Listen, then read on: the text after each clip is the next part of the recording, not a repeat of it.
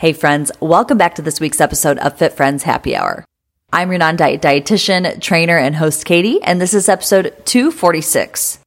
This month, we are focusing on the theme of making peace with food. So if you haven't already, go back and listen to episode 244, where we talk about body attunement, because today we're building off that episode. And if you want to dig deeper, you're invited to check out our free masterclass where I walk you through our 4-step process of the Reboot Bootcamp, which is our signature nutrition coaching program to help you reset your metabolism and your brain to really help you go from feeling obsessed or overwhelmed around food to feeling calm, to feeling confident around exercise, your body, food in general. Just go to katiehake.com/masterclass or click the link in the show notes. And if you want to support the show, feel free to follow, subscribe, leave us a review. Let us know what you like most. I read these reviews on the regular, and I love connecting with each and every one of you in our private Fit Friends community, which, of course, you are welcome to join that party as well. As always, we'll put all the links to all the things in the show notes. Today, we are going to explore what your attunement disruptors are. You're going to walk away with some clear action steps to help you make peace with food once and for all. We're also going to talk about chronic stress, what it is, what it looks like, and how that's impacting our ability to really connect with our bodies. So I hope you walk away with some clarity, you have some confidence about making peace with food and your body.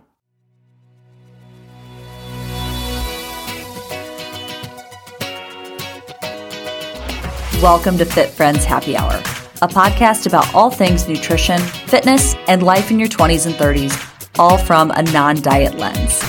I'm your host, Katie Hake, and I'm a registered dietitian nutritionist and certified personal trainer. Join me here every week as I talk with interesting people and experts from all walks of life about their relationship with food and their bodies. I'll also share my experience working with clients in my private practice to help women find food freedom and body confidence. I'm on a mission to help you stop quantifying and start living. Learn to stop measuring your success by the scale and find your fears. Think about attunement disruptors as distractions. When it comes to intuitive eating or listening, being in tune with your body, there is a freaking lot fighting for our attention on a daily basis. An attunement disruptor is anything that interferes with that ability to not just hear, but to respond to what your body needs in a timely manner. These disruptors could be physical distractions, such as getting a text message, someone walking up to you while you're eating and getting lost in conversation. But it could also be thoughts, rules, beliefs around food that are internally disruptive. Another disruptor could be simply a lack of regular self-care that's making it difficult for you to connect and to hear your body. Speaking of self-care, I do want to quickly address what is happening in the body when we're operating out of a place of this chronic stress, this chronic chaos. In our initial consult with our Reboot Bootcamp clients, we actually ask a question for clients to rate their stress levels on a scale of 1 to 10. And I cannot tell you how many people rate that fairly low or they rate it high, but they can't really pinpoint what stresses them out because they operate at such a high level of stress regularly, right? There's positive stress, there's negative stress. So think of positive stress like you're getting a new job, you're traveling, you're going on a first date. But then there's also the stress of just daily life, of adulting, whether it's paying bills, cleaning your house, taking care of the dog, right? There's so many different things that, positive or negative, the body still recognizes stress as stress. And the natural stress response, it's our body's way of protecting us, is we've got this little part of the brain, the hypothalamus. It's at the base of your brain. And what it does when it notices stress is it sets off an alarm system in your body. Through a combination of nerve and hormonal signals, this system prompts your adrenal glands, which are located atop your kidneys, to release this surge of hormones, including adrenaline and cortisol. Now, you've probably heard of these hormones. Adrenaline, think of like a roller coaster. Your heart rate's up, your blood pressure's up. You kind of get this boost of energy. It's the hormone that you hear about people being able to flip over cars to save a life because they're amped up, right? Then there's cortisol. Cortisol is our primary stress hormone. And cortisol helps us function, because what happens is there's an increase in sugar or glucose availability in the bloodstream, which then allows our brain to use this glucose and increases the availability of substances that repair tissues. Cortisol also, when I say helps us survive, it basically can curb functions that would otherwise be non-essential or maybe even harmful in a flight or flight situation. So it may alter your immune system responses. It may suppress the digestive system, right? If you are being chased by a bear, well, that's not really time for you to eat a snack, right? And so the body is amazing, and it will suppress some of those digestive cues. It might suppress the reproductive system and growth processes. This is a really complex but natural alarm system, and it also communicates with the brain regions that control mood, that control motivation and fear. Now, typically, this system, right, everything that's going on with that hormonal surge, it goes away. But with chronic stress, you might be in this constant state of fight or flight. So if there's a constant exposure, a constant elevation of these hormones, it can cause a lot of issues because it disrupts so many processes. Some of the symptoms or signs of chronic stress might be anxiety that you can't really pinpoint what it is to, right? The high end. There could also be the low end, feeling really depressed, having some digestive problems, having headaches, having muscle tension, having pain, heart disease, heart attack, high blood pressure, stroke, sleep problems, weight gain, memory concentration impairment. And you might be wondering, like, yes, Katie, I recognize I am in chronic stress, but why? Why am I the way that I am? Why is it that, my best friend and I get the same news about something and I handle it one way and they handle it another? And part of this is genetics, for one, but number two, it's your life experiences, right? How somebody handles it, a situation, some news, or even just our physical environment. A lot of it goes back to your personal experiences. So this is why we almost always address basic self-care before we dig deep into the intuitive eating process.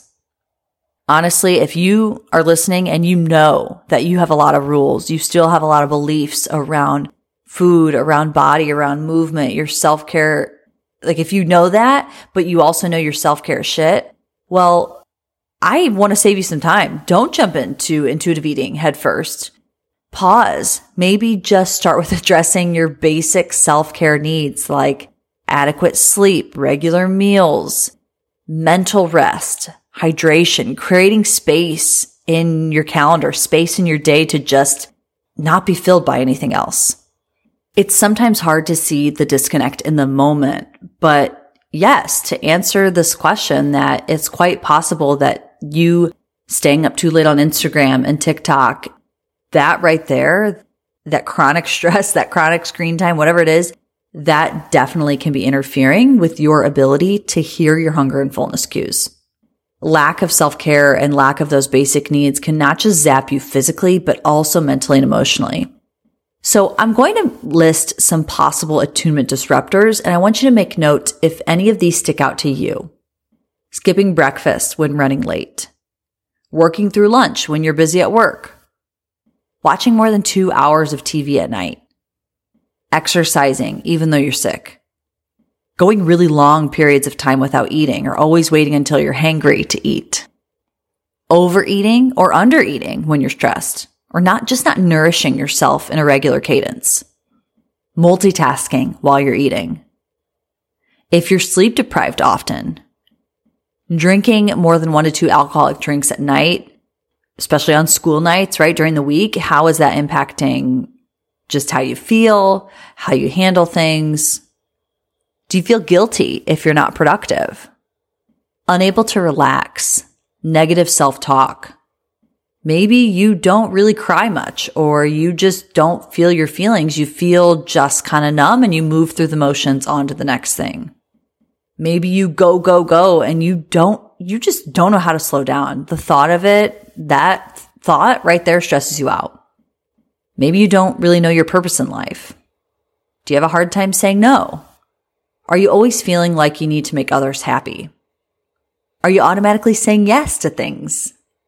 Are you taking pride in being super busy? Now, this is by no means an all-inclusive list, so I want you to ask yourself, what is making it hard for me to feel connected to my body? What might be getting in the way of being able to hear and to respond to my body's needs in a timely manner, right? That's the key. Timely manner. We've got to eat. We've got to take care of our bodies, and there is a certain window of doing that. Is it basic self-care needs, or is it something silly and fixable like eating while I'm driving and maybe I just need to actually get away from my desk to eat meals?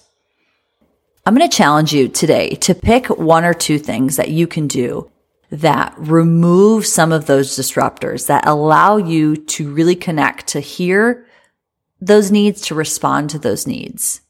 I would love if you could share with us in our Fit Friends group, which whatever it is that you're deciding to commit to or to figuring out so that we can hold you accountable and cheer you on.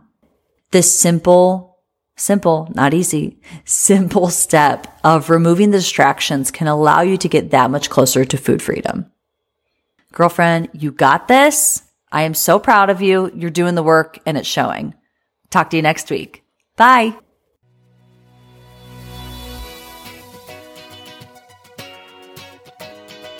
Thanks for listening to this episode of Fit Friends Happy Hour.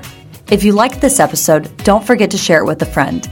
You can subscribe or follow wherever you listen to podcasts. You can also find us on Instagram and Facebook at Fit Friends Happy Hour. Talk to you next time.